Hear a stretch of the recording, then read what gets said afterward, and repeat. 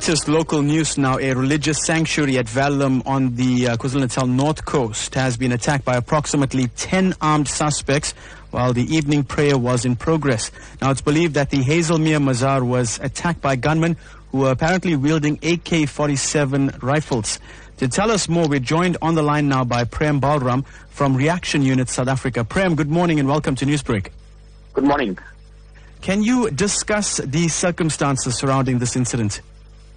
Well, members of Reaction Unit South Africa were called out at 1955 to the Hazelmere Mazar, that's approximately 5 kilometers from Verulam Central.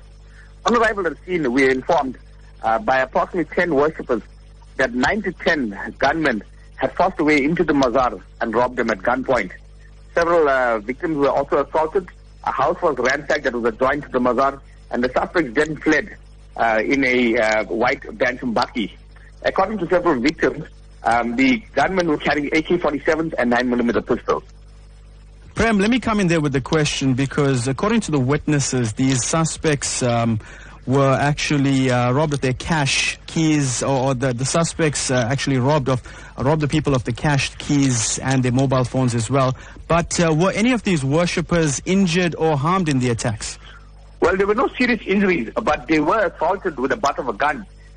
Firstly, a 14-year-old boy had a firearm stuffed into his mouth while his father was forced to open the gates and doors leading into the mosque. A second male was also assaulted with the butt of a gun and was forced to open a residential block that is attached to the mosque. Prem, you mentioned the firearms. AK47's were apparently used. And in your field of work, are you finding that these weapons are being used more often?